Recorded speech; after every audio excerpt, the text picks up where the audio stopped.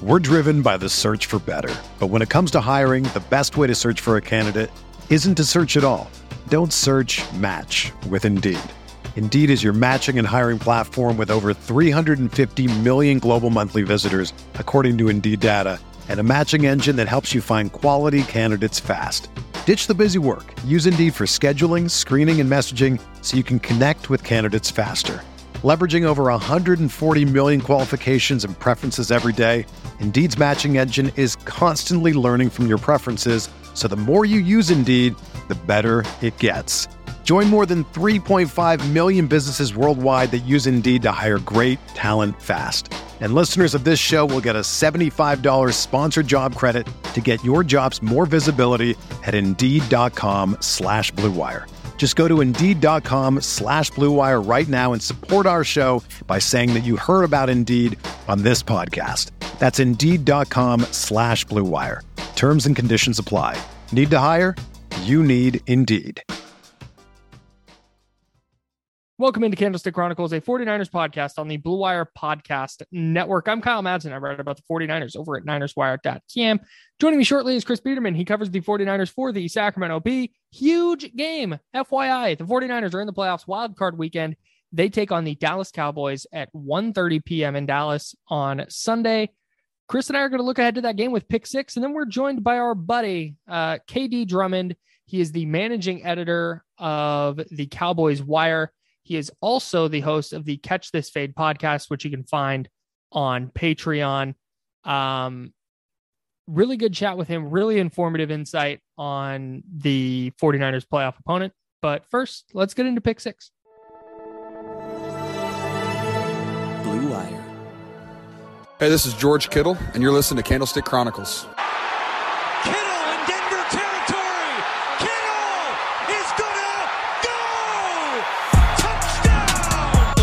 Has got him and a sack him back inside the 30-yard line. Nick Bosa drops Aaron Rodgers for a 13-yard loss. Quick pass caught by Kittle. He dives and he's in.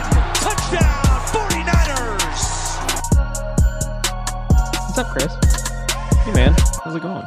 You're a Sacramentan Almost, yeah. Getting it's been a slow burn. I'm like very excited. I just ordered a new microphone and a boom arm, man, for my new office. It's gonna be great. Professional podcaster. Yeah, it's gonna I'm holding up this mic that I have right now that I've used forever, and I have a little box that I can stick in my bag and take it anywhere. But it's not ideal, and we're gonna have a boom arm, and I'm gonna be able to move it and move it closer to my face instead of holding this thing super close to my face like this. But yeah, man, and it's the mic's supposed to get here on Sunday, so we will the first podcast with the new mic potentially will be after the game. It better be. If we get on this Zoom and there's not a mic hanging in front of your face, I'm going to be pissed. Rightfully I'm so. So upset. Rightfully so, yeah. Big game, though. I really enjoyed our conversation with Katie, and an unabashed Cowboys supporter, but also super knowledgeable. So stick around for that. One thing I just noticed checking the Twitter sphere before I wasn't at 49ers practice today, but I did see the injury report. The Niners had no DNPs at practice today. That's big. Which means Trent Williams returned. And the 49ers are about as healthy as they've been all season. And really the only starter off the top of my head that they're missing, I guess, aside from Javon Kinlaw, would be Mike McGlinchey. And, Tom Compton's played pretty well, particularly in the running game. Probably not your preferred option as a pass protector, but I think that's a very positive development. And having your best players available is really going to help, in my opinion. That's a great point. That's subscribe to the pod for more breakdowns like that. Another interesting note, Jimmy Garoppolo listed as a full participant in practice. You think he starts this week? I don't know, man. They did just cut Tyler Bray, which might be good news for Nate Sudfeld. Ooh, shout out to Nate Sudfeld. Nate Sudfeld, the body language king of the 49ers practice squad. Yeah? incredible vibes, body language guy. Yeah. You just Okay. see it on the practice field. And when he was up in uniform for that Houston game, like just seems like a very good teammate. Like you don't have to worry about like Nate Sudfeld sulking on the sideline. Hey, he's getting paid for sideline seats, dude. Like exactly. that's great. Exactly. That's an A+. That's an A+ gig. And I love that he appreciates that. Not to take anything away from him as a competitor, because I'm sure he would love to start somewhere, but he also understands his role. Yes. And I think that's great. I think team leader and vibes for the 49ers has to be Juwan Jennings. Okay. My guy is on one on the football field, but his post-game interview after the Rams game, his post-game presser was off the charts. He's always turned. He said, that's a direct quote. Yeah. I'm always turned, end quote. Yeah. It's unbelievable in that like colorful, like rainbow jacket. And he's like swaying from side to side because he has so much like pent up energy. Right. Yeah. Right. I think Juwan Jennings has great vibes. There's a lot of Kendrick Bourne qualities Mm, there. Yeah. Like On not and off even the not even the third receiver, like slot guy, big catch type thing. It's like personality wise and vibes wise, there's some similarities there for sure. Definitely. You want to get into pick six? Yeah. I mean, do we want to talk about just some keys to the game first? Sure. Like I did. Tyler, don't do the thing yet. I did a little bit of math because we talk about turnovers a lot. So when the 49ers lose the turnover battle, they're 1-5. When they win the turnover battle, they're 5-0. And when they have as many turnovers as takeaways, they're 4-2. So, I mean, that's just, that's what I think of when I think of like, what's it look like when the 49ers win? Like, obviously it's not turning the ball over, but it's as long as they don't turn the ball, because I think they're going to have at least one, right? Like, I can't, as well as Jimmy Garoppolo played in that game, he still turned the ball over twice. Right. So that to me is a really big part of this game. And I just think like if you see 2 or 3, then it's like really time to be worried if you're a 49ers fan. If they're controlling the ball, if they're controlling tempo and they're able to run the ball, that to me is going to be what defines the game. So that's going to be the interesting thing, because Trevon Diggs, who led the league with 11 interceptions, which is an ungodly number, but he also, according to Pro Football Focus, gave up the most yards in the league. And that's one of my big concerns for the 49ers, because if Kyle Shanahan sees a cornerback that he thinks can be exploited, he's going to try and exploit that player. And if Jimmy Garoppolo is making throws toward Trevon Diggs because they think they can beat him for yards, like that is bound to turn into an interception or two, given his ball skills.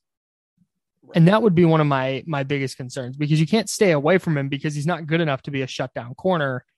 But also when you throw at him, he's liable to pull a couple out of the air. Yeah. And that's my kind of biggest concern with Garoppolo in this one. Totally agree. And the Cowboys, in terms of turnover differential, were tops in the league because they led the league with 34 takeaways, right? But they still turned the ball over 20 times. But they were the best in the league in terms of differential solely because they had 34 takeaways, which is just a completely obscene number. And what I'm curious about is like, because we talk about year over year turnovers, like it's not the most stable statistic, right? Like it's hard to predict turnovers one season to the next because they're often so fluky, right? And any proof you need, you can go back to 2019 when the 49ers had 2 picks against Jameis Winston and the Bucs, and they matched their entire interception total from 2018 in that first game. So, that was ridiculous. Does that like are the Cowboys going to continue getting those turnovers? Or is there regression to the mean coming in a super small sample, right? Like that's something that is obviously going to be a focus for the 49ers.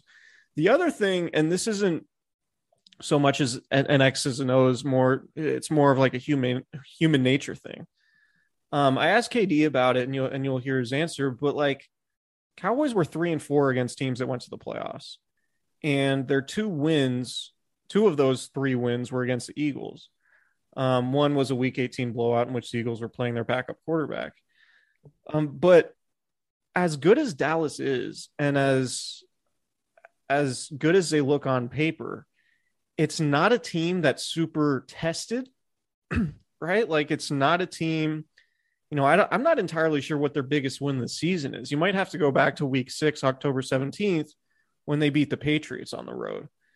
But other than that, it's like they beat the Vikings and the Falcons and the Saints in Washington, and the Giants in Washington, lost to Arizona, and then beat the Eagles to end the season. It was like, I don't know how tested they are and what their numbers would look like had they gone against better teams. And the point differential thing, they have one of the best point differentials in the league, but like, who did they play? And like, you look at the point differential, it's like they hung 56 on Washington the day after Christmas. They hung 51 on Philadelphia last week. They beat the Giants earlier in the season, 44-20.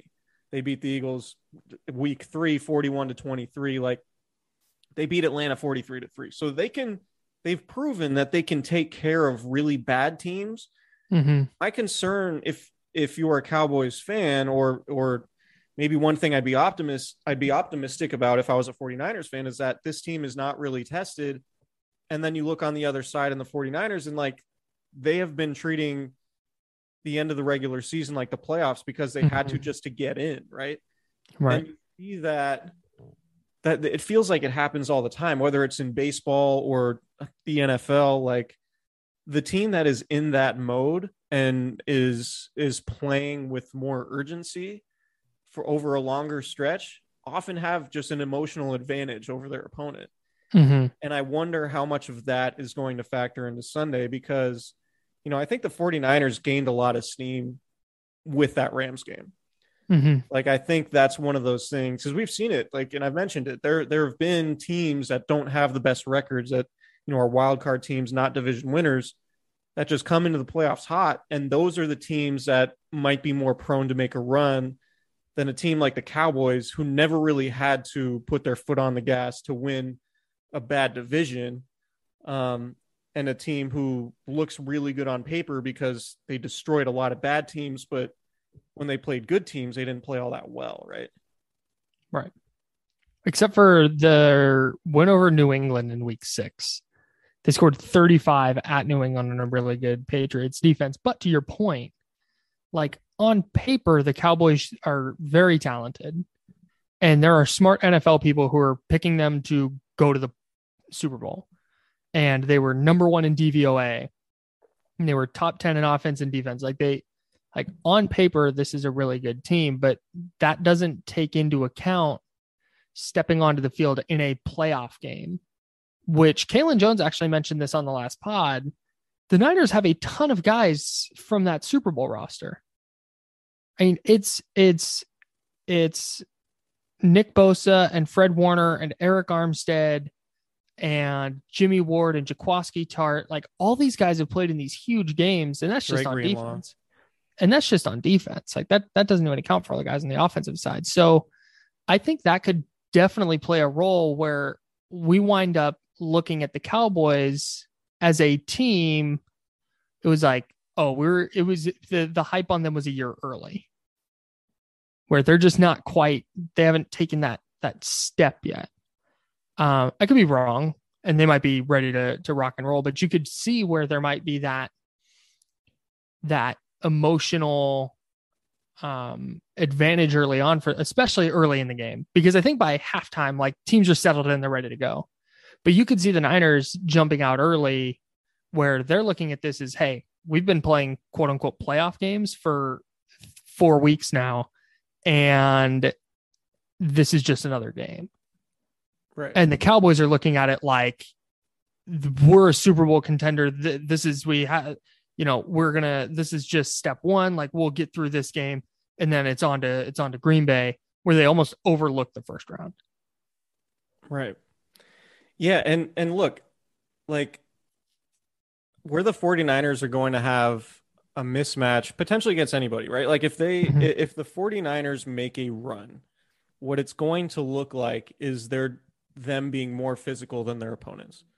And we saw it, like, in the third quarter of the Rams game as a classic example. It was like, well, they're down, 2 touchdowns, but they were still committed to running the ball, and they took control of the game that way. And if there's a way to take advantage of Dallas, and I think this is true on both sides of the ball, is that you can be physical with them. You can run right at them. The Cowboys defense is allowing 4.5 yards a carry, and that's certainly not going to be lost on Kyle Shanahan, right? And if there's a weakness on the Cowboys offense, it might be their offensive line. And that's obviously the Niners defensive front. Their front seven is the strength of their defense. So it's easy to see how it could work in the 49ers' favor just from a physicality standpoint. If the 49ers can exert their will, then I think it might even be a favorable matchup to them. The problems could come if they're turning the ball over, if they're not effectively running the ball. Like if Dan Quinn sells out to stop the run and says, all right, Jimmy Garoppolo has to beat us over the top, and Jimmy can't do it, then, and he's turning the ball over, then that's what's going to make the game really hard for the 49ers to win. But if they control the ball and they are able to just win the trenches on both sides, then I think that type of game favors the 49ers in a pretty significant way. They're not going to beat Dallas in a shootout where the teams combined for 80 points. Right. This is going to be a game, I think, where if they win, it's going to be, mid-20s, high teens, something like that. And it's going to be about ball control and about controlling tempo and turnovers. And ultimately, I think whoever runs the ball more effectively, and maybe even you could look at just attempts, like whoever runs the ball more wins this game. So I think that's what we're in for. And honestly, I think the 49ers have a really good chance. Like I do too. I'm with Joe Fan, who made a special appearance at the end of the last pod, saying that he thinks the smart money's on the 49ers. Like, I tend to agree. I think the way the Niners are playing and the sense of urgency they have and the physicality they have, I would be surprised if they didn't have that intensity. And they didn't come out with that force that allows them to control the game. What will decide the game ultimately is mistakes and turnovers. Right. And if they can avoid those, then I like their chances to pull off the upset. I think the nightmare scenario, like when you talk about Dan Quinn selling out to stop the run, is they turn on the Seahawks tape from week 13 and they say, okay, commit 9 guys to the box and just make sure that they're not winning on first and second down. And that can stall out the 49ers offense, because then you're forcing Jimmy Garoppolo to make throws down the field, which is where, and he did it effectively against the Rams, but he also had 2 pretty bad interceptions trying to push the ball down the field. And I think that's the game where if you're circling something, if the Cowboys called and said, hey, how do you stop the 49ers? It's like, follow whatever the Seahawks did, because that was not a very good Seahawks defense. And the Niners could not run the ball against them. And that would be my greatest concern. And I think what the 49ers are going to do is try and figure out ways to combat that, because Dallas is going to stack the box. They're going to make sure that it's not Deebo Samuel. It's not Elijah Mitchell.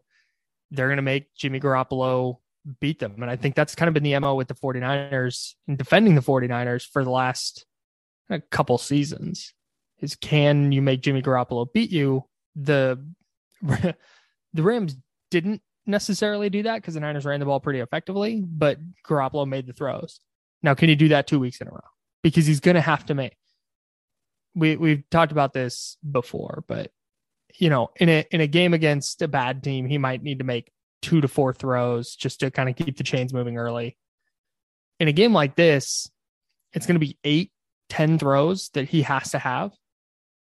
And whether he completes those throws or turns them over could wind up being the difference in the game, because it's going to depend. It's going to force the Cowboys to defend them differently than they want. Completely agree. Let's do pick 6. Yeah, Tyler, now do the thing. Now hit the button. Intercepted, and this is going to be a pick 6. Off to the races, and it's a pick 6. And that's a pick 6 for the 49ers. I'm imagining Tyler has a big button and he just smashes it. It's a giant pick 6 button, like the easy button. Yeah, exactly. It just inserts the whole thing. I pick first this week. Oh, that means you have somebody in mind. I went back and looked for the first time all season to see who actually picks first, and it's me this time. It's playoffs, so you kind of have to go with the big guns here. They need they what's the phrase? Their A players play like A players. Yeah, exactly. Yeah. Fred Warner was talking about that earlier this season. Speaking of Fred Warner, I'm going to pick Deebo Samuel. Okay, that's fair. I mean, there's a very good chance he has a rushing touchdown. Also could have a receiving touchdown. Hey, maybe he throws for another touchdown. Maybe he kicks. Maybe he punts for them this week. Maybe he's their place kicker. Maybe he handles kickoffs. For all of these reasons, I'm taking Deebo Samuel. It's just one of those things where it's like, has Kyle Shanahan made Deebo Samuel game plan proof? Can you as a defensive coordinator, can you say, I'm doing everything I can to stop Deebo Samuel? And then Kyle Shanahan's like, well, actually, I'm going to line him here, or I'm going to use him this way. And whatever your plan was is now null and void because I'm just going to do something we haven't done with him yet. Yeah. Right? It seems like it should be as simple as, hey, when Deebo Samuel's in the backfield, the Niners are going to give it to him. And what's coming, but the Niners are still able to do it. And then now you have to worry about Deebo Samuel potentially throwing a pass to somebody, leaking out behind the defense, and that being a very crucial touchdown in the game, like it was against the Rams, right? So what's fascinating to me about Deebo, like I said, I think he's game plan proof at this point. I think Kyle Shanahan has probably the most unique weapon he's ever had in his career in terms of building these game plans. And I think, look, if the 49ers are going to win, I think it's probably going to take at least a touchdown from Deebo. He's just that guy right now. He is one of, Deebo Samuel should be an all-pro. Yes. I think absolutely. He's third in the NFL in total yards. He's way up there in touchdowns also. He's just that guy. So I'm taking Deebo Samuel first overall.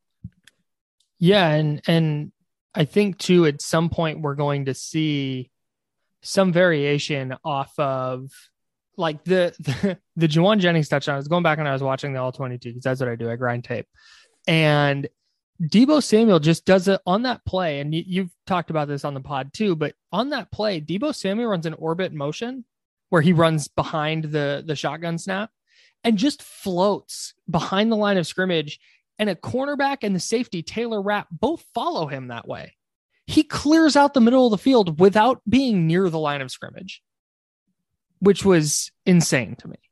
I could not get over that. Just season on the line, have to have a touchdown in the final minute, and Juwan Jennings is wide open for a walk-in score. What? Right, because the guy that was supposed to be in the middle of the field was worried about Deebo Samuel 20 yards away from him. That's like a check down. It was crazy. It was a crazy sequence. But that's what Deebo Samuel does to teams. You can't put one guy, because even if your one guy covers him perfectly, he's going to break a tackle. You have to have multiple guys layered to try and get him to the ground. So no, I love that pick. If the Niners win, it's going to be another big Deebo game because that's the way this goes.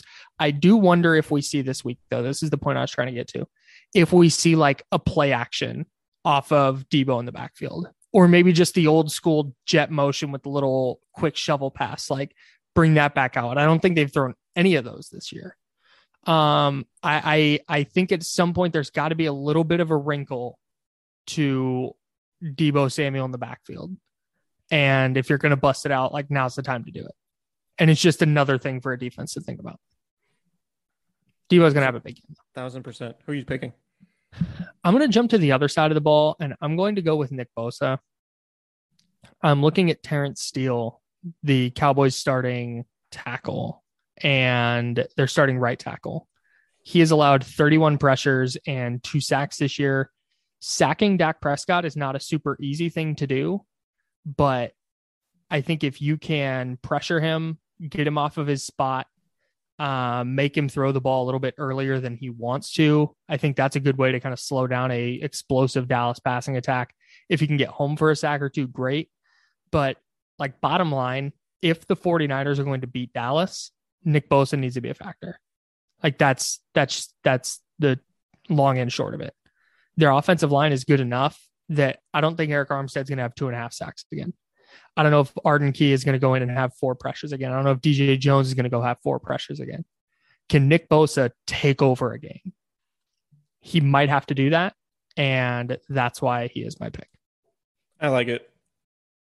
It's pretty basic, right? Like you have one of the best downfield passing attacks in the league with Dak Prescott and those receivers, and the way the 49ers neutralize it is their pass rush. And one thing that I think is really unique and is what makes this 49ers, this iteration of the 49ers pass rush special, is just all the different games they run.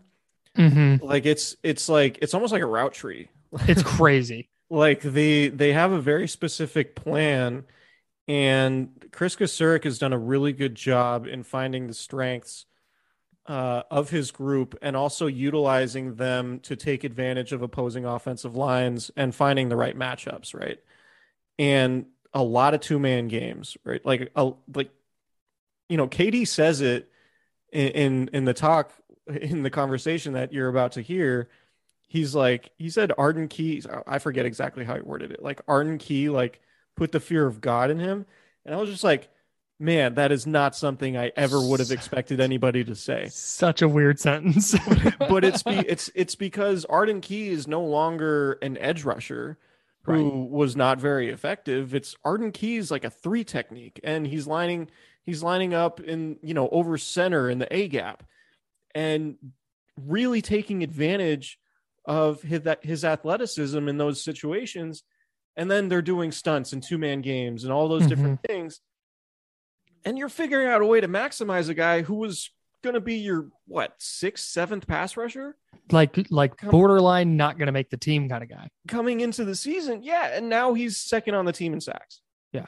Right. So like, it's, the things that they do schematically and the way they attack offensive lines is super impressive. And obviously Nick Bosa is the linchpin in all of that. So good pick on your part. I have a season-long mea culpa I'm about to make with this pick. Do it. I'm taking Jimmy Garoppolo. Whoa! I wrote a column this week. Oh, man. Okay. I wrote a column this week for the Sacramento Bee, which you can read. I believe it's going up Friday. We're recording this Thursday evening, so it'll be up by the time you can listen. SacB.com/49ers. SacB.com/49ers. I'll tweet about it. I basically asked Kyle Shanahan on Wednesday, like, hey, man, like, I didn't say, hey, man. Hey, man. But, as somebody, like, I wasn't the only one, obviously. A lot of people have said, Trey Lance should be the starter. And I just asked Kyle Shanahan, like, what did I miss? What did we miss about Jimmy Garoppolo that you saw behind the scenes that made you so unwavering in your belief of him just as the best option for this season? And he, he could have dunked on me, and he could have puffed his chest out and said, I knew the whole time, whatever. And he's like, no, it makes sense. Like, we lost 4 games in a row. We had turnovers. The offense wasn't playing well.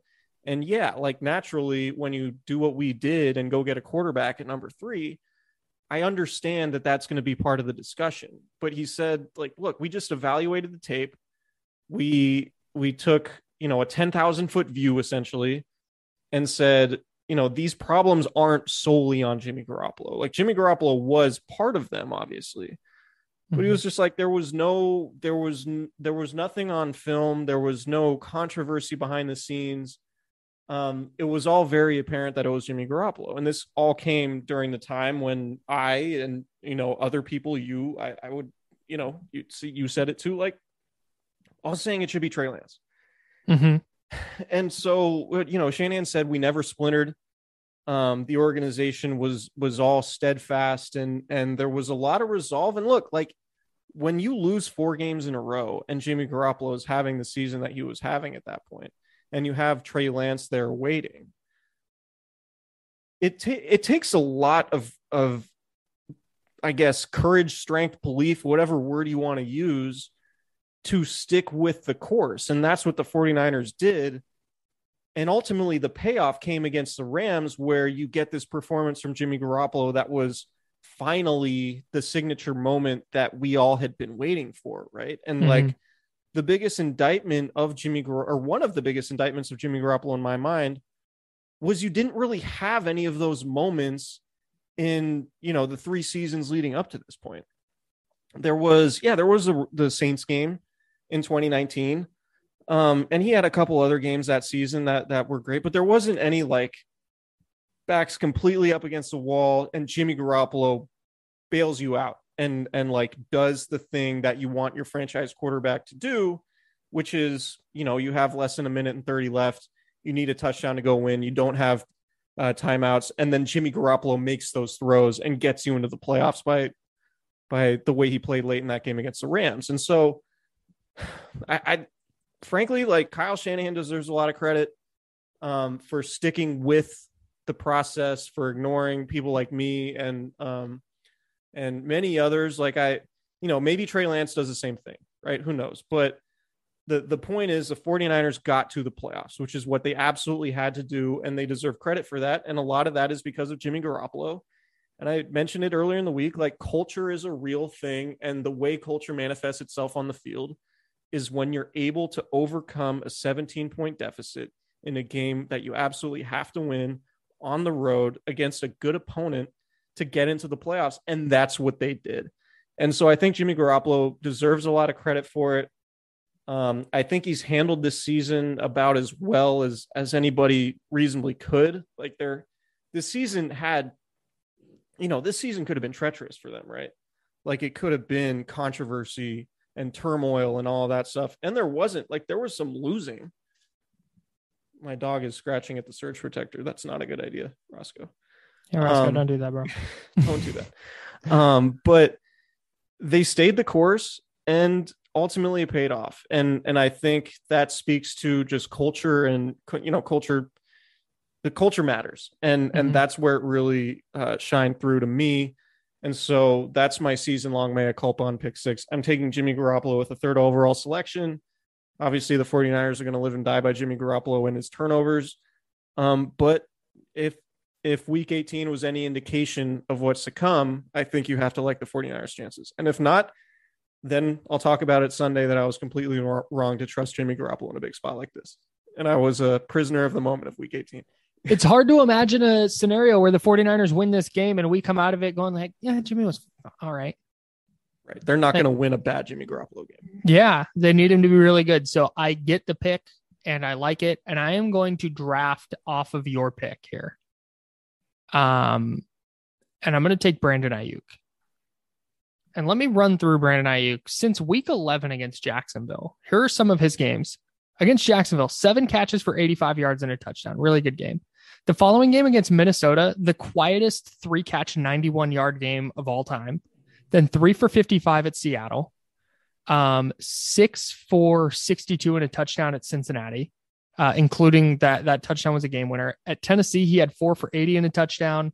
Against Houston, 4 for 94. Against LA last week, very quietly, 6 for 107 yards. Like, Brandon Ayuk is a factor in this passing game. And if Jimmy Garoppolo is going to have a good game, the Cowboys are going to need to spend resources on stopping George Kittle. They're going to need to spend resources on stopping Deebo Samuel. I forgot his name for a minute. I was going to say Brandon Ayuk. But KD, as you'll hear coming up, theorizes that the Cowboys are going to double Deebo Samuel and do whatever they got to do with George Kittle and leave Brandon Ayuk single covered with Trevon Diggs. If you're leaving Brandon Ayuk single covered, he's going to find space. He's going to find room. And Jimmy Garoppolo trusts him. He's going to find him.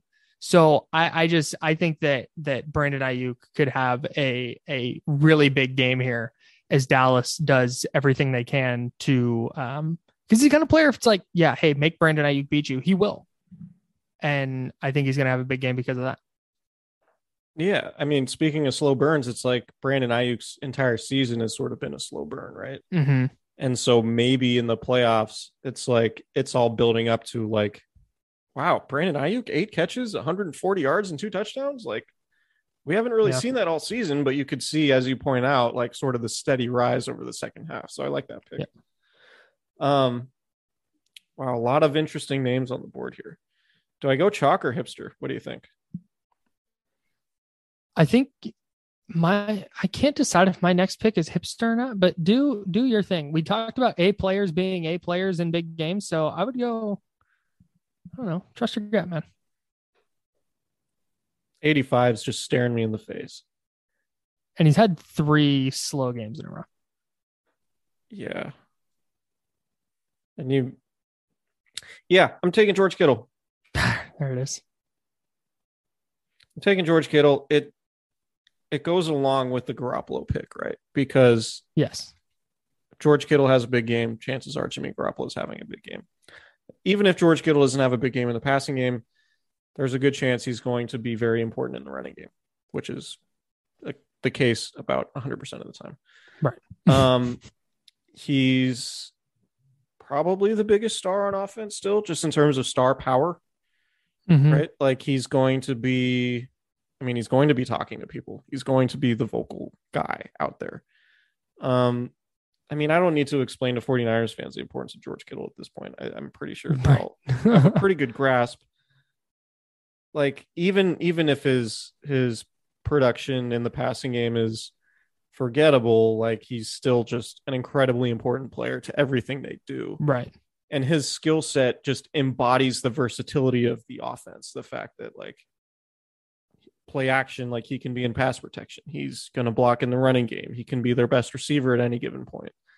And I do wonder if there's an element of like the lack of production over the last few weeks has anything to do with like Kyle Shanahan just kind of like, yeah, we'll put George Kittle on ice to prevent him from taking too many hits, right? Because even George Kittle talks about it. Like the most painful games for Kittle, it's not the game where he's run blocking 40 times. It's the game where he's getting tackled 12 times because he made 12 catches, right? Right. So you wonder if part of the lack of targets in the passing game recently is sort of leading to the playoffs and Kyle Shanahan being like, all right, let's save the bumps and bruises for George until the postseason, and now we're going to give him 15 targets. So maybe that's part of the calculus in Kyle Shanahan's mind. And look, we picked 6 guys. George Kittle's on the board at number 5. I really like the value there, and I'm all about value drafting. So taking it. So there's 2 players I want to talk about, and I don't know who to pick. One of them is definitely more hipster than the other, but I think, okay, I've gone all chalk, so you should go as hipster as possible. I'm going to pick Juwan Jennings. I'm going to pick another receiver. And the reason I'm taking him over Eli Mitchell is because I'm not sure Eli Mitchell is going to have a big game, because I think Dallas is going to throw the kitchen sink at making sure the Niners can't run. And what we saw last week was, I don't think that was a one-off with Juwan Jennings. It felt like we had been building to that, where he had no role early in the year, but then it kind of started to expand a little bit. And now he has become a reliable 3rd down target, a reliable red zone target. We saw last week what he can do after the catch.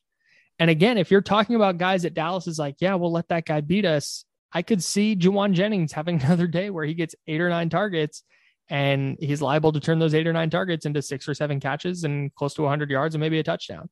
So I think there's going to be an element of this game that is kind of shootout-esque. I could see it going a lot like the Rams game did, maybe without such a slow start. But I mean, you picked Jimmy Garoppolo, and I think that's a good pick because he's going to need to have a big game. And if he does, it's going to, I think, look a lot like it did against LA, where guys like Ayuk and Jennings kind of break out and have big games. So that's why I'm going with Juwan Jennings. Plus, he's a really good run blocker. He had a big block on the Deebo Samuel touchdown run against LA. I think he has become a really, really impactful player on offense. I like it. He has. Ultimate hipster pick. Like this, I have some like super duper hipster analysis. Are you ready for it? Sure, man. Drop it on me. Special teams coach Richard Hightower on Wednesday said something that piqued my interest about long snapper Tabor Pepper. Friend of the pod. He's friend of the pod, former podcast guest, and maybe future podcast guest. Friend of the show. Oh, yeah. Yeah. he said that in that game, Tabor Pepper took his game to a different level in the Rams game. And so I asked him, what does it mean when a long snapper takes his game to a different level? Sure. Same question. And what he said was pretty fascinating in that there's a way as a long snapper that, I mean, you spin the ball, right, in short snaps to the field goal holder. And with Kyle Juszczyk holding field goals, obviously it's very important for your long snapper to be on point. There's a certain way you hold the ball as a long snapper to where when you spin it back to the holder can get it in a way that allows the laces to be out and away from the kicker. Right? Like it's very, like, this is way in the weeds, but there's a way that you snap it to where you calculate the rotations the ball takes to get back to the holder to give him the ball in a way that the laces are out. No chance, dog. And apparently Tabor Pepper did that. It's just locked in, light bulb. Locked in, like eye of the tiger. Tabor Pepper long snapping to Kyle Juszczyk. So what? There's so much about football I don't know. These games, these playoff games, Kyle, can be decided by a kick potentially. So I just want our listeners to understand the importance of Tabor Pepper, the fact that he took his game to a completely different level week 18, which was needed because you had a backup holder in Kyle Juszczyk because Mitch Wisnowski was hurt. And so I just wanted to keep fans informed about the minutia, which could become super important. Sure. If the 49ers win that game on Sunday. Totally, man. I'm glad you broke that down for us. When's the feature drop? We'll see. I'm not, I don't want to spoil anything. I don't want to give anything away, but we'll see. Sure. All right, let's pick six. You want to run back through them? You were writing them down. I was not. So looking at this pick six, only one defensive player taken. Is that going to be a mistake by us? We shall see. It says a lot about where we think the Niners defense is. I mean, we could have. There's certainly you were talking hipster. I thought maybe a DJ Jones or Narden Key might have gotten taken because of how important the pass rush is going to be. But all right, so I took Debo first. You took Bosa second. I went Garoppolo third. You took Brandon Ayuk fourth. I went George Kittle fifth, and you took Juwan Jennings sixth. I like my squad this week. I like mine too. I'm all offense, but I feel okay about it. Oh, you went all offense. You drafted the only defensive player. Man. We'll see. We'll see how it shakes out. I'm so fascinated by this game. And we'll get into more with KD, but it's just if you had told me 3 weeks ago that this was going to be the 49ers opponent, I would have been like, oh man, that stinks. Like that's going to be rough. But then you watch what they did against the Rams last week. And it's like, oh, like that's the path. That's it. And I think, go ahead. I think the fact that they played the Rams and came back from 17 down without abandoning their run game is a really big deal. Like that to me was a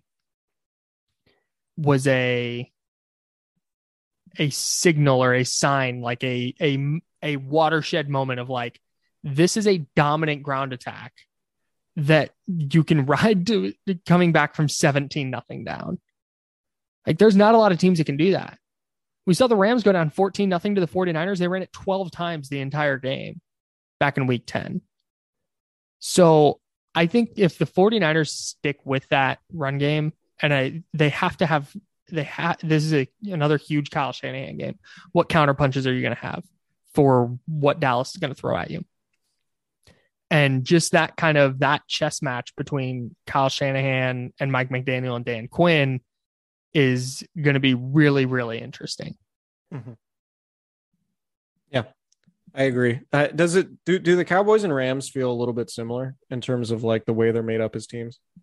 Yeah, I think Dak Prescott's significantly better than Matthew Stafford, though. Yeah, I think so too. But I think for the similarities for me, like if the 49ers win this game, I think it is going to be about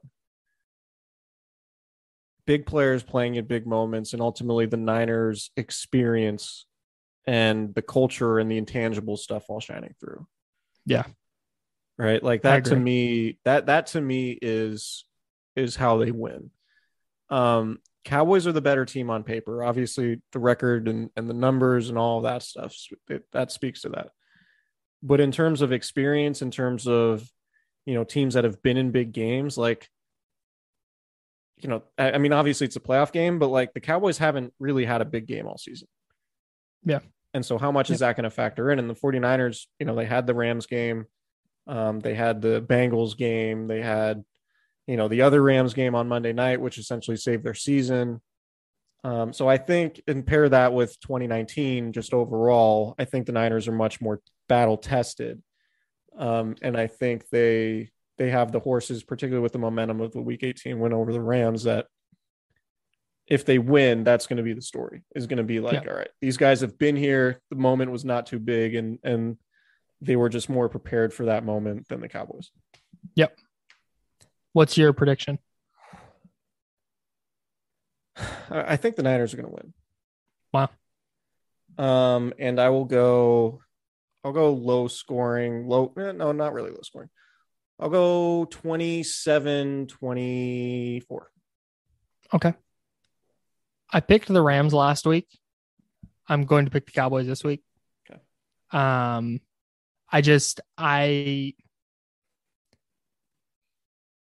It's just between like Dalton Schultz and Cedric Wilson, not former 49er Cedric Wilson, who's like 45 now. The Cowboys Cedric Wilson, like Tony Pollard, like there's enough random guys that I think can the Niners pull off what they pulled off against LA 2 weeks in a row and play as well as they did? I'm skeptical. Like if you told me they won, I wouldn't be like flabbergasted, but I'm skeptical that they can do, specifically Jimmy Garoppolo can do. Can he take that second half and churn it out over a whole game? And can the defense A, stop Dallas's star players, but B, keep those secondary guys off the board too? I don't know, man. So I have reservations. I like this version of the 49ers as road underdogs more than I would if they were home favorites, if that makes sense. Oh, interesting. Because like 2019, they dominated everybody. They won a lot of big games. And like, it was going to be really tough to beat them at home. But like, they didn't really play well early in the season when the expectations were really high. And then it was, all right, now they're more or less out of it. Their backs are against the wall. And that's when they started playing their best ball. Mm-hmm. So like, that's sort of how that's one thing I like about the spot they're in this week is that on paper, the Cowboys are clearly better. Cowboys are obviously at home. And like, this is one of those scenarios where, that people aren't expecting the Niners to go in and win. And I think that favors them ultimately. Yeah. Yeah, I could see that. I mean, there's honestly like not, and this is, I always do that if you came from the future and told me a thing. If you told me the Niners just got out to like a 20-0 lead because Dallas thought they could throw their helmets on the field and win, I would buy it. I could totally see this version of the Cowboys just being like, oh, yeah. Like, we can play bully ball too. We'll just do that and beat them. And it's just not, you just can't do that in the NFL. It's just not how it works. So no, I don't know. I definitely think the 49ers can win, but if I'm predicting, I'm going with the favorite. Sure. All right, let's listen to our guy KD. Yeah. We're driven by the search for better. But when it comes to hiring, the best way to search for a candidate isn't to search at all. Don't search, match with Indeed. Indeed is your matching and hiring platform with over 350 million global monthly visitors, according to Indeed data, and a matching engine that helps you find quality candidates fast. Ditch the busy work. Use Indeed for scheduling, screening, and messaging so you can connect with candidates faster. Leveraging over 140 million qualifications and preferences every day, Indeed's matching engine is constantly learning from your preferences, so the more you use Indeed, the better it gets. Join more than 3.5 million businesses worldwide that use Indeed to hire great talent fast. And listeners of this show will get a $75 sponsored job credit to get your jobs more visibility at Indeed.com/Blue Wire. Just go to Indeed.com/Blue Wire right now and support our show by saying that you heard about Indeed on this podcast. That's Indeed.com/Blue Wire. Terms and conditions apply. Need to hire? You need Indeed. When you need mealtime inspiration, it's worth shopping Kroger, where you'll find over 30,000 mouth-watering choices that excite your inner foodie. And no matter what tasty choice you make, you'll enjoy our everyday low prices, plus extra ways to save, like digital coupons worth over $600 each week. You can also save up to $1 off per gallon at the pump with fuel points. More savings and more inspiring flavors make shopping Kroger worth it every time. Kroger, fresh for everyone. Fuel restrictions apply. All right, KD Drummond is here. He's the managing editor over at the Cowboys Wire. And KD, I want to run this by you because I'm out here in the Bay Area and I work in sports talk radio. And one big conversation we had was, is 49ers Cowboys still a rivalry? Because I was cutting highlights for the 94 NFC Championship game, and I just didn't really feel anything like the way people talk about that rivalry. I feel like it was such a, like, it was, you know, in the 70s, the Cowboys would whoop up on the 49ers when they couldn't get over the hump. Then there was the 81 NFC Championship game. And then, you know, kind of through the 80s, and especially it kind of reached its peak in the early 90s. But since then, these teams have not really duked it out in a playoff setting. Is this still a rivalry to you? Yeah, it's been a while since the Cowboys and 49ers were good at the same time. And clearly, you know, the 49ers have done a couple things, made it all the way to the big game. The Cowboys have not. So, you know, from that perspective, you can definitely see how it fell off. But for those of us of a certain age bracket, the hatred is still there. And I wasn't old enough for Dwight Clark and the Catch and, you know, that sort of thing in the Joe Montana era. But I was front and center for the rivalry in the 90s. You know, that was my wheelhouse, high school, college. That was really when my fandom exploded during that time frame. And the 95 NFC Championship game, I guess, depending on how you want to classify what year it happened in, 94 season NFC Championship game, still a sore spot. We still want that pass interference on Deion called, and we're not over it at all. For us in my particular segment of the fan base, it's still very, very much there. Clearly it's fallen off, but it's being renewed. And I would love to see this game be on the same level of intensity because for my money, this is a Cowboys' best shot, probably since Romo's early years. They went to the playoffs a couple times in his later years, and we've been a couple times with Dak. But when it was that T.O. Terry Glenn fumble snap against, on the field goal, that really felt like the last time the Cowboys felt like potential champions. This is the first year that we've really felt like we could be potential champions again. And the 49ers are in the way right now. And that's the way that we look at it. They're in the way. We're on a revenge tour. We want to beat everybody that's kept us down over the years. And it's funny because we don't remember, or we remember, but we don't hark back to beating the 49ers in those championship games. It's the one that we lost. And we ended up turning around and winning the Super Bowl the next year, but it still sticks in our craw that the 49ers beat us in that game. We definitely are looking for some payback. 25, 30 years later, we will not get over it. And then we're going to move on to beating Tom Brady and move on to beating Aaron Rodgers in Green Bay. And that's how the dream happens. But we have to get through this game first. So that was, so I grew up a Niners fan, and my dad had season tickets. That for the first season he had season tickets was 94. So really, what my earliest memory was that season when the Niners went on to win the Super Bowl. And obviously, the biggest game that year was the 94 or the championship game that you're talking about. Yep. And I'll never forget, like, it was just different. Like it's for whatever reason, it's so much different when you see, and they were wearing those throwback uniforms in that game, but like the Niners red and gold and the Cowboys white, blue, and silver, it just contrasts so perfectly. It looks so good on TV. What's awesome about this game is it feels like there's a lot of star power in it. Like the Niners have a lot of stars on offense. Obviously, there's Fred Warner, there's Nick Bosa on defense, and the Cowboys are loaded with stars too. Well, I'm curious. You mentioned like that this is probably the Cowboys' best shot in quite some time. You know, all the metrics favor the Cowboys, particularly offensively. Defensively, it's definitely a big play defense, and maybe the weakness might be their run defense, but you know, looking at it, the Cowboys were 3-4 against teams that went to the playoffs.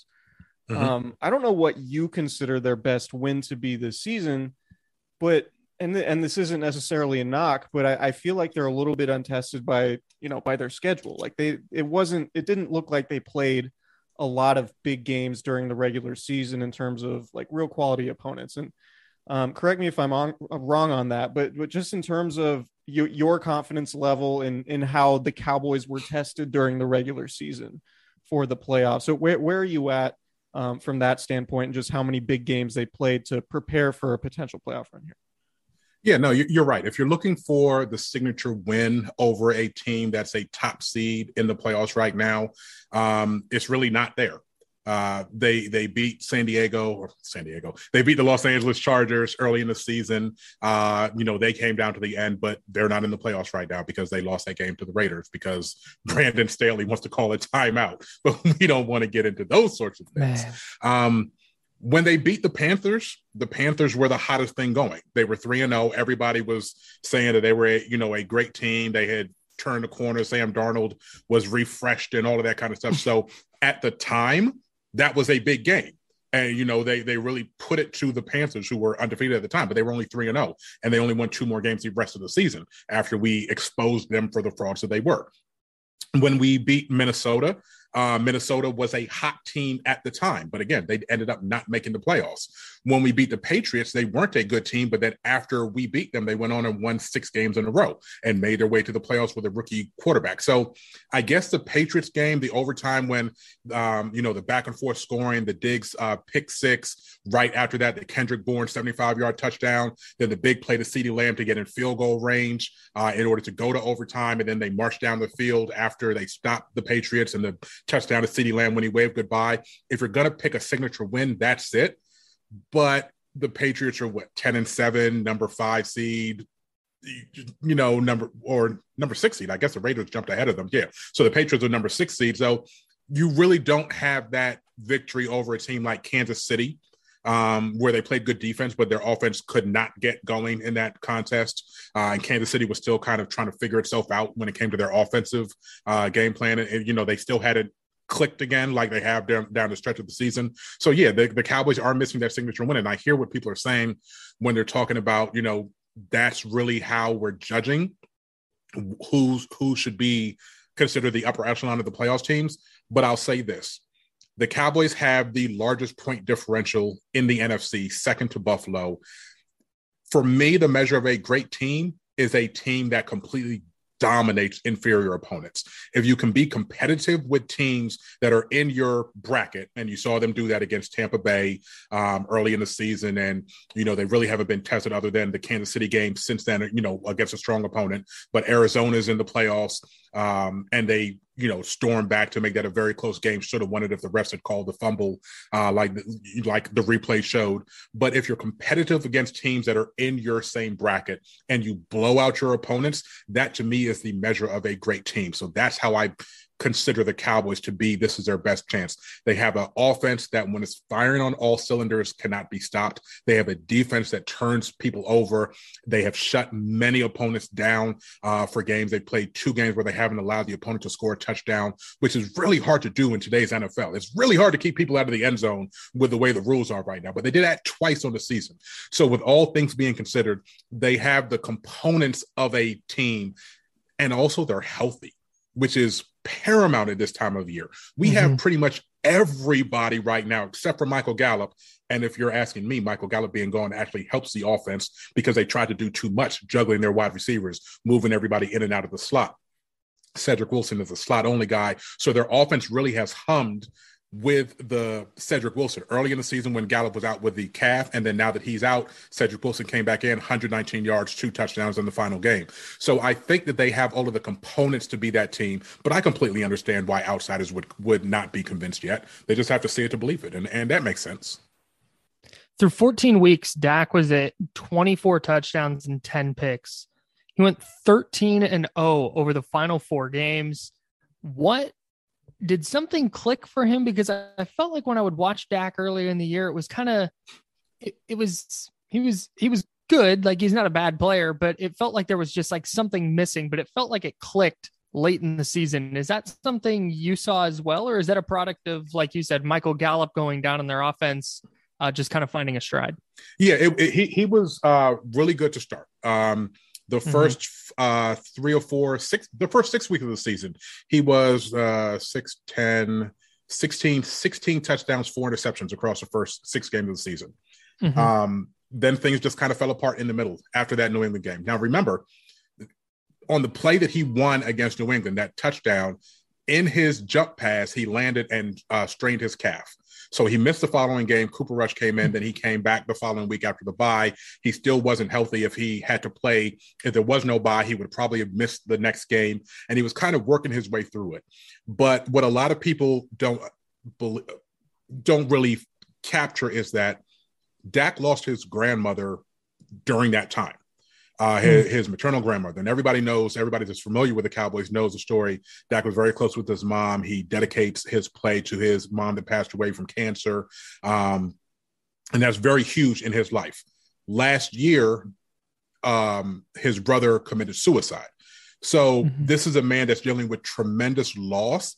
And it's my working theory. And again, I don't talk to Dak. I don't know him well. So I always leave that caveat. I'm not saying anything like inside information. It's just my observation that his mental processing fell off when he came back, dealing with the injury, trying to compensate for the injury. And I think all of the things that he goes through, he's spoken about his mental health and how important that is to him. I just wonder aloud whether or not his head was in it during that stretch when he wasn't playing well. And anybody that's dealt with grief knows that it can affect them when they go to the job. Your head's just not into it. You can't prepare the same. You can't perform the same. And these are guys that are under the most magnificent spotlight that you can ever imagine. So it just, to me, it feels like with the injury and with everything that he was going through stress-wise, he just wasn't playing at his best. And as time passes, time heals all wounds. You start to get yourself back in the game. You realize the importance of what's going on and you refocus, you recenter yourself. And now we're seeing, once again, the best of Dak. 13 touchdowns against no interceptions. There's been dropped interceptions. That happens with every quarterback. He threw some bad passes, some what PFF calls turnover-worthy plays. There are definitely some of those in the last couple of games. Not so much against Philly, because Philly was just, I don't even know what Philly was trying to do out there in Week 18. They were not trying. Exactly. They were not trying. But overall, I just think that he's in a great place going into the playoffs right now. But again, you're right on point. There was a lull in the season where you were wondering where he was in the ranking of quarterbacks around the league. But I think he's reestablished himself at the top, or near the top, I should say. I have a super loaded question for you. Yeah, come on. How much do you trust Mike McCarthy? Caveat. During the 2019 season, when it was apparent that Jason Garrett was not going to survive as a lame duck coach and he was not going to be brought back, during the last 5 weeks of that campaign, I stopped doing my player power rankings, which is something I do every week. I rank all the Cowboys, 1 to 50 back then. Now it's only 1 to 30 because I'm old and I don't have the time. I stopped doing that and I started running a potential Jason Garrett replacement power ranking. And there were 35 candidates that I had. Number one was Bill Belichick. I was hoping that Tom Brady leaving, he would want to be, get out of New England, or we would trade 3 draft picks to get Bill Belichick. Number 2 was reuniting Sean Payton with Jerry Jones. We all know those rumors, how strong they are, and Drew Brees on the verge of retirement. So I was hoping they would trade for one of those 2. My number 3 guy behind them was Mike McCarthy. So I'm all in on McCarthy.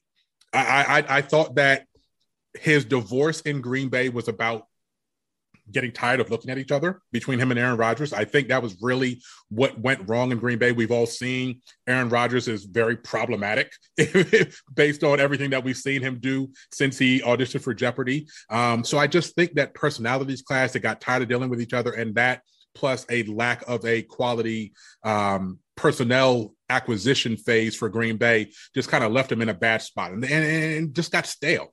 But I have full confidence in Mike McCarthy as a leader. And I'll tell you why. It's not X's and O's. He doesn't call the plays. Kellen Moore calls the offense. We know he doesn't call the defense. He's hands off with the defense. But Mike McCarthy is a master motivator. And everything that he's done in the 2 years since he's been at the helm in Dallas has been about psychological warfare within his own team. The way he goes for it on 4th down, the way he just oozes confidence that his guys are going to be able to come through. The way that he prepares week in, week out, the things that you hear him say in the press conferences, how he talks about it, that tough-nosed mentality, that, mind to the grind and nose to the grind. He's exactly what Dallas needed to follow up from Jason Garrett. I don't know how long it's going to last. I don't know if this can be a 5 to 7 year marriage or a 10-year marriage, but right now where this team is coming out of the Jason Garrett era, he was absolutely perfect for this team. And I have confidence in him as much as I just don't believe that most NFL head coaches do good with situational football. I think they're bad with using timeouts. I think they're bad with decision-making. And I think it's across the board.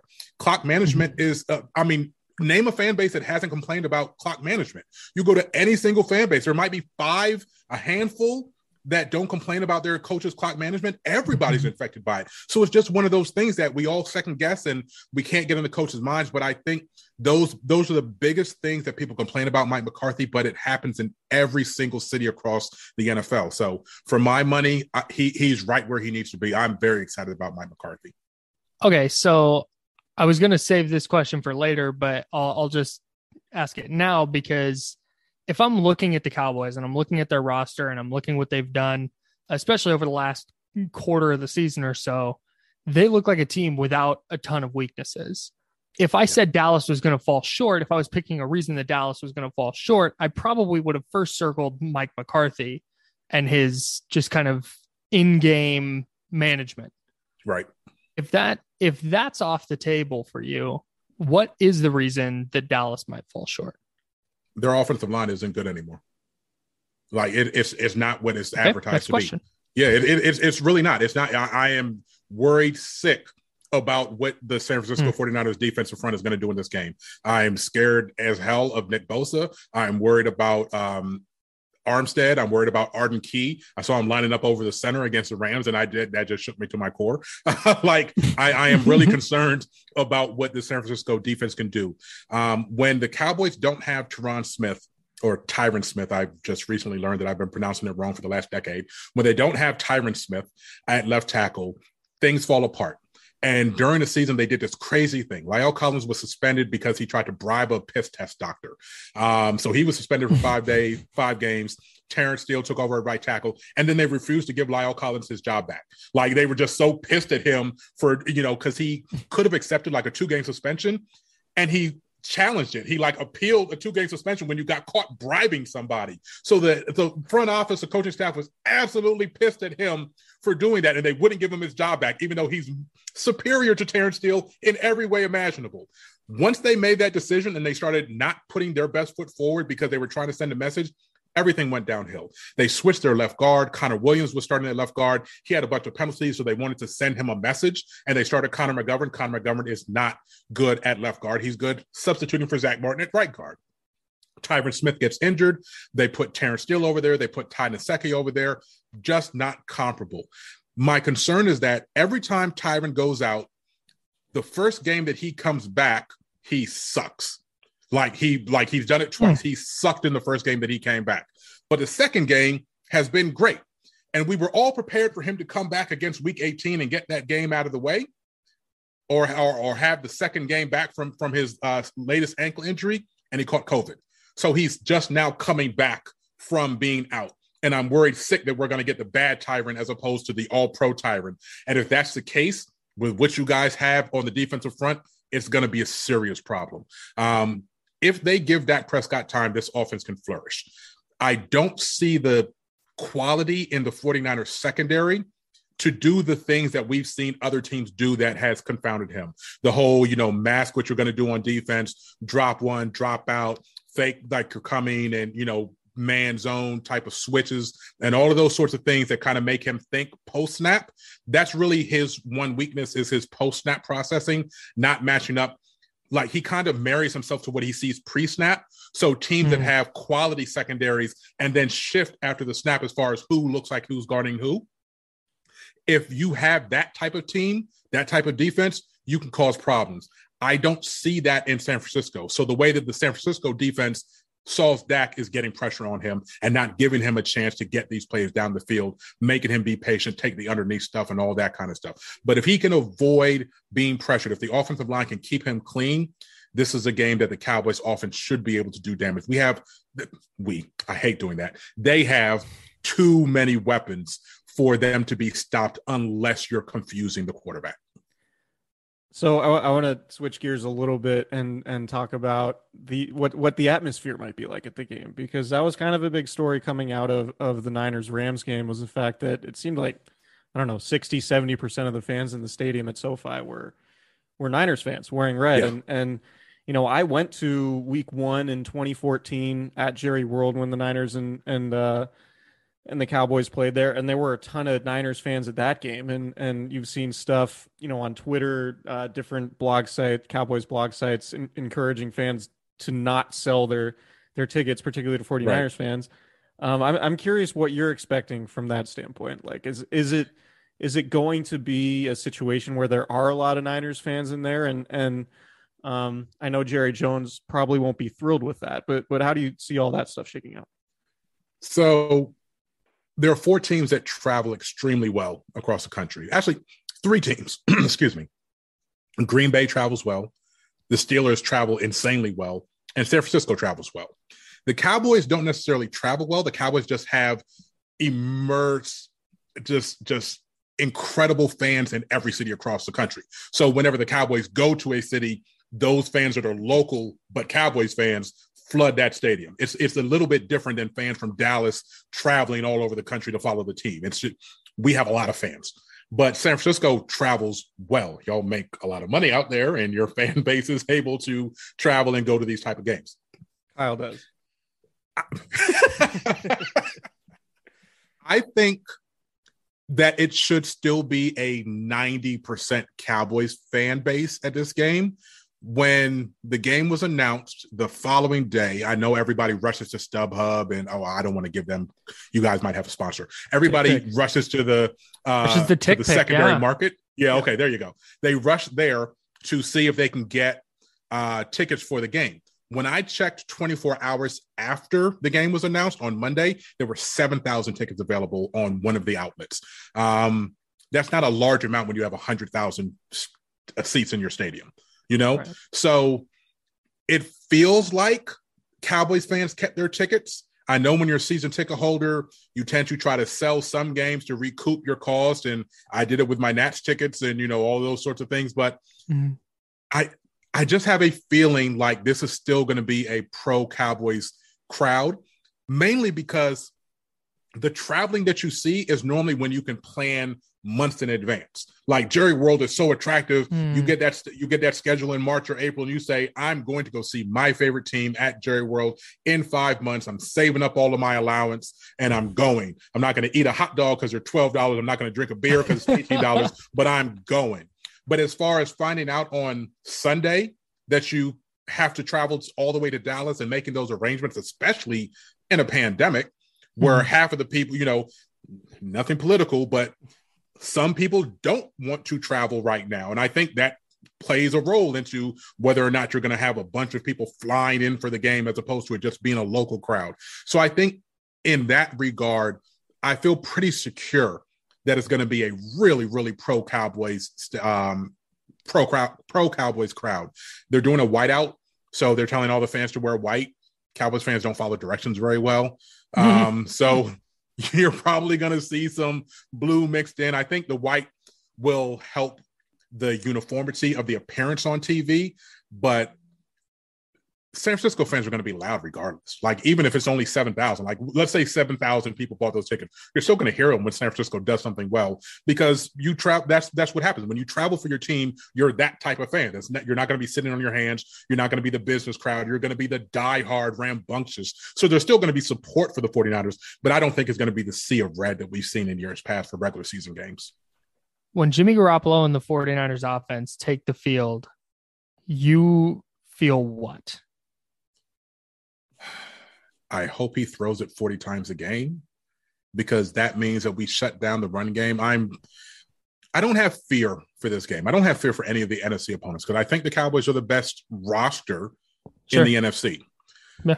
But Kyle Shanahan in the run game, I mean, I don't know who's going to run the ball. Like, you guys got Elijah Mitchell, you got Debo.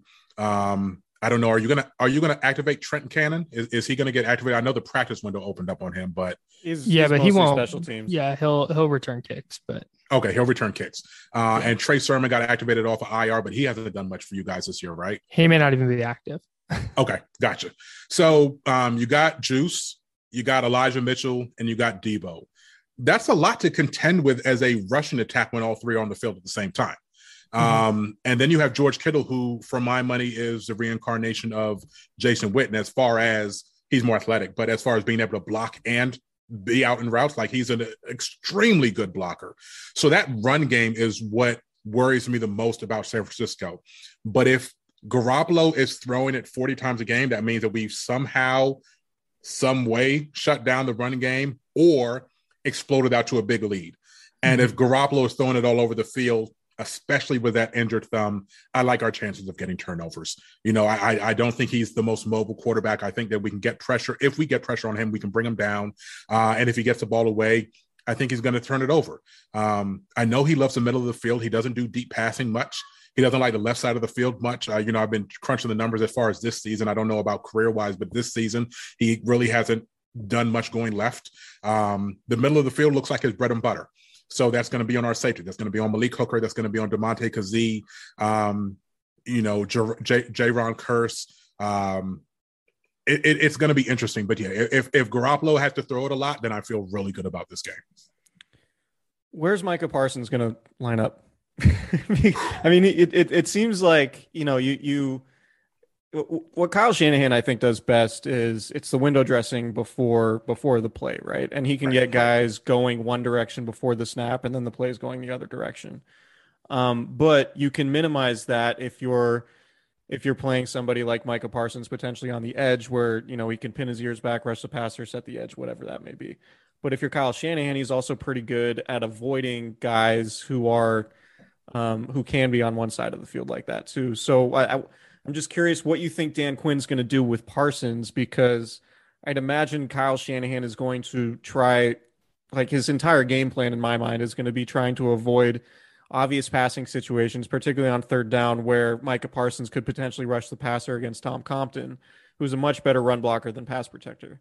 But I'm curious how you think he's going to be deployed, because I think if the 49ers prevent him from making big plays, obviously that's going to give them a much better shot at coming away with the upset. Yeah, for sure. I think Dallas's game plan is going to be is going to go like this. They have two talented edge rushers in DeMarcus Lawrence and Randy Gregory. And I think those guys can win, especially with Trent Williams being in the elbow brace. I don't know how well he's going to play. If he's 80% or better, Trent Williams can stop pretty much anybody. But if he's really hampered, then I think there might be an advantage there. But the game plan to me is you put Jaron Kearse on George Kittle, because that's why he was signed to be the tight end eraser. He's very athletic, big guy, and I think he can somewhat mitigate Kittle, keep him to a minimum of, big plays. Kittle's going to eat. Regardless, he's going to eat, but you try to minimize how much damage he does. So you put Kearse on Kittle, Then you double Debo with Kelvin Joseph and another safety. We run a lot of big dime where we're running, 3 safeties along with 3 cornerbacks. I think you double Debo, and then you put Trevon Diggs on Ayuk. That's the way that I would attack it. And if you do it that way, that allows you to still use Micah Parsons as your joker, as your guy that's just all over the field. You put him here, put him in the A gap, put him on the edge, just really try to get that advantage based on however the formation looks. My fear is that if that doesn't work and you have to dedicate Parsons, who is the most athletic player on the field, to checking Deebo Samuel, then we're reacting to what Kyle Shanahan is doing. It's all about who can impose their will, Like if Kyle Shanahan can dictate where you play Micah Parsons because you have to stop Deebo and you have to stop Kittle and the other guys can't do it, then that takes away the wild card of the Cowboys defense and they become mortal again. But I think to start, Parsons will still get his off-ball linebacker, blitz guy type of assignment. And then if that doesn't work, if we can't stop the run game, and then we have to bring guys in the box, and that lets Debo go crazy, which is another nightmare. But I think it's all going to be, this is what we'll try to do. And then if we have to, we'll pull Parsons out of that role and try to put him on Debo and try to affect him that way. Because regardless of how great he is in coverage, I would much rather, if I was a 49ers, have Parsons in coverage than blitzing. So I think that's going to be really what makes a decision on the game, is how well they can defend in their base. It feels I know you called him Kelvin Joseph. I just want you to know on this podcast, he's known as Boss Man Fat. He is Boss Man Fat, but I was trying to be professional here, guys. No, I was trying to be professional. What are you talking about? Yeah, we call him Boss Man Fat too. Yeah. Oh, thank God. That was going to be a very serious problem. I was going to demand a trade immediately for our guy, Boss Man Fat. No, that's my guy. I was very big on him in the draft, and I was very happy when the Cowboys ended up with him. Yeah, he was a favorite of the pod for sure. Okay, good deal. It feels like Micah Parsons is the player that Isaiah Simmons was supposed to be. That's a great comparison. That's a great comparison. Yeah. Just that kind of do everything. Although I feel like, Simmons is growing. Simmons is growing. Like he's not what he, like when he first, it was like, oh, I don't know about this pick, guys, but he came on towards the last half of the year. So yeah, but Micah Parsons is, he's exactly that. Everything that you heard about Isaiah Simmons pre-draft, that is what Parsons is. And we did not see it coming. Would you line him up? Because you said to put him on Deebo Samuel. Is that as a runner, or if Samuel splits out wide, you're having Parsons guard him? No. As a runner, when he's in the backfield, he can do that. No. Well, he can. He's carried guys downfield and made pass breakups. Like he is that unicorn. It's like we had no idea when Parsons was coming out. The whole thing was that he was just this insane athlete, sideline to sideline. You're not going to be able to outrun him, but we don't know about how much he can rush the passer, and we don't know about his coverage. As a matter of fact, the knock on him was you don't want him in coverage. Screw that. This dude is covering guys, tight ends, running backs, wide receivers. He's covering them downfield and getting pass breakups.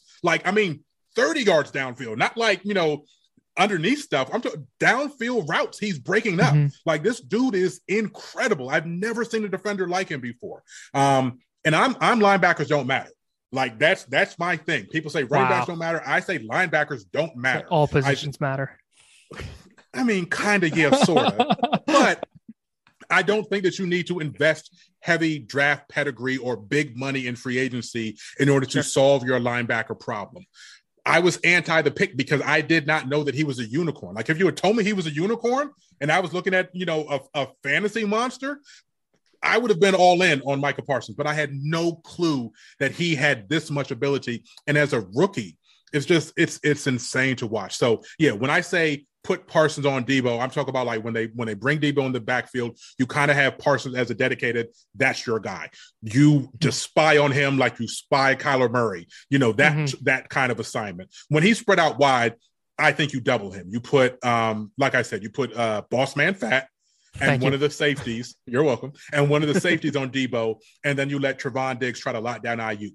Because I'm of that philosophy that you double the other team's number one receiver, you put your number one cornerback on the number two receiver, and that's how you keep teams from passing on you. So we'll see if that comes to fruition. So going to the other side of the ball, what's the best way to slow down the Cowboys offense? Because like you said, I mean, it's a super talented group, a lot of talented skill guys. A really good running game. The offensive line might be a little bit of a question mark, but in terms of like games where the Cowboys offense hasn't played as well as maybe it should, what happened and what do you think the 49ers are going to try to exploit? It's first and foremost pressure. And then it's bringing your defenders up to the line of scrimmage and being really physical with the wide receivers. The Cowboys have strong wide receivers, but they're not bullies. CeeDee Lamb can take some of the most tremendous hits, get up and talk trash in your face, but he's not a bully off the line of scrimmage. Coop isn't a bully off the line of scrimmage. So if you have the horses to do so with your corners, I don't really know if San Francisco has that, but physicality at the line of scrimmage is a way to throw them off. You throw off the timing of those routes, you get sticky with your coverage. You focus on that. You confuse Dak, a lot of pre-snap to post-snap changes. That's really the formula to stopping the Cowboys offense. But it's easier said than done. Like I said, the issue in the middle of the season, not only the injuries, because the Cowboys were just ridiculously injured during the middle of the season. When Dak was out, Coop caught COVID. He was out for a couple games. Lamb had a concussion. Elliott's knee has been bad since week 4. How can we talk for 30 minutes? We haven't even talked about Ezekiel Elliott. My, how times have changed. Because I don't think he's going to be a factor. Yeah. Yeah. So he's been hurt since week 4. Tony Pollard hurt his foot. So he rested week 18. He's an X factor in the game. But yeah, it's just bully ball. Like that's really how you stop Dallas. The defense is aggressive and are bullies on their own, but on offense, it's one of those timing type of things. And I don't want to call them finesse. They're not finesse, but they're, like I said, if you're really physical with them, you can impact the way that they run their routes and throw the timing off and confuse Dak. Those are the sorts of things that have given them problems so far this year. I wanted to hit a follow-up real quick on Micah Parsons as we now jump back to the other side of the ball. I typically, when the 49ers are playing an opponent that I haven't seen in a while, identify like a player that I think Kyle Shanahan's going to circle and be like, that's the guy. Like, that's the guy we want to mess with as much as possible. And right. I'm curious who you think that guy would be for the Cowboys, because I have a name in mind. And if it's a different name for you, I have a second question. As far as who you want to attack on the Cowboys defense? Yeah, like if Kyle Shanahan's watching Cowboys film, he's going, that's the guy that we want going the wrong way or covering, whoever. Leighton Vander Esch, the middle linebacker. That's my name too. Yeah, it's Leighton. And the funny thing is, I've made a joke on my podcast on Catch This Fade. Subscribe on Patreon. I've made a joke that Leighton Vander Esch has come on the last 3 weeks because they didn't give him the 5th-year option, and he's about to be a free agent. And all of a sudden, the last 3 weeks of the season, he's like tackling everybody. Like he's played his 3 best games since his rookie season in the last 3 weeks. But overall, he can't cover. Like that's just not his thing. So I think Shanahan is going to try to get Debo and George Kittle on Vander Esch. And what I saw in the Rams game, and I'm praying that he just exhausted all of the things that he could think of just to get to the playoffs. That's my hope. Like Kyle Shanahan is just out of gas. Right now. He's just like, I got nothing. Right, exactly. We had to go to overtime. The 4 plays that I wanted to save for the playoffs, I had to use them in overtime, and that's it. But I think that's really – I saw him isolate, like he did some motion that had Jalen Ramsey checking like the second tight end. And like, it's just incredible the way that he uses motion to get the matchups that he wants. And he's absolutely circling Leighton Vander Esch. As far as the secondary, he's circling Anthony Brown. Now, Anthony Brown has come a long way. He's had a great season, 3 interceptions, a bunch of pass breakups. He's actually, quote unquote, air quotes, graded better than Trevon Diggs, which is absolute horseshit. Can I cuss on here? Yes, that's fine. Okay. Absolute horseshit that Anthony Brown has outgraded Trevon Diggs in his 11 interceptions. But he is susceptible to being called for pass interference. Like, that's the way the Raiders won the Thanksgiving game. They just kept throwing Derek Carr. Derek Carr is the DPI king, but he just kept underthrowing balls, letting Anthony Brown not turn around and run into the receiver. Boom, 30 yards downfield. Those are the two guys that he's going to target. But I think with Bossman Fast's ascension, because he didn't play for like the first 3 quarters of the season, he's now going to be on the outside, which allows Anthony Brown to go back into the slot, which is where he originally played until Jordan Lewis kicked him outside. So I think that mitigates how much you can do against Anthony Brown. But those are the two guys. You target Van Der Esch, you target Brown. If we can't help them, if they don't have good games, then your passing game can actually do something this weekend.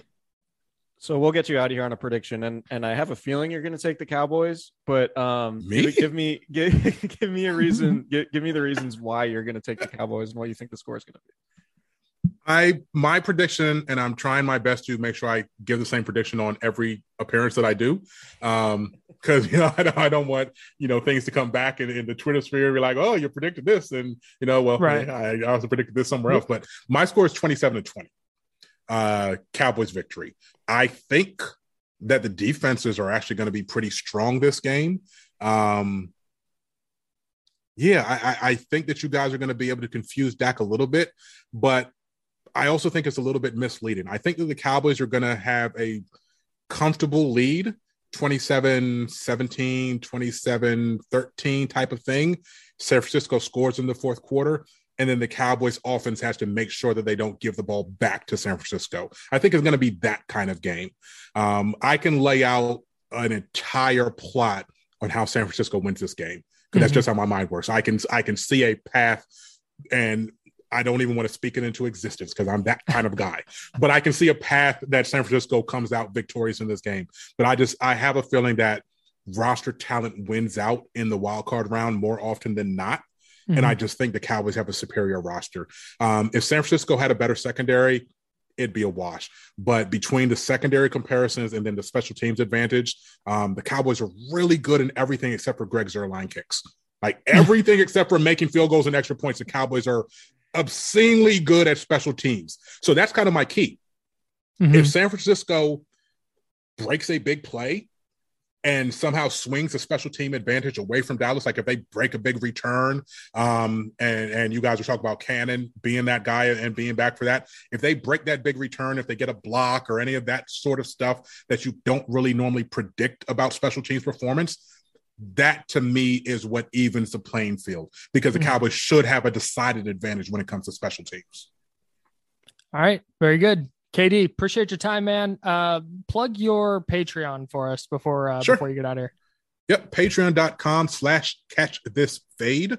Available $3 per month audio, $10 per month video, discounts for annual subscriptions. Please join us over there. We have a really good time. Myself and Patrick Walker from CBS Sports. We do at least one weekly show, sometimes two when we're not tied up with our other duties that we have. I'm on Twitter at KD Drummond NFL. Follow me there. I welcome all fans, but I'm pro Cowboys. 49ers fans don't want that. So. Just in case there's the stray Cowboys fan listening. There you go. KD, thanks for your time, man. We really appreciate it. Awesome. All right, stuff, fellas. man. Always my pleasure, man. Y'all have a good one. Yep.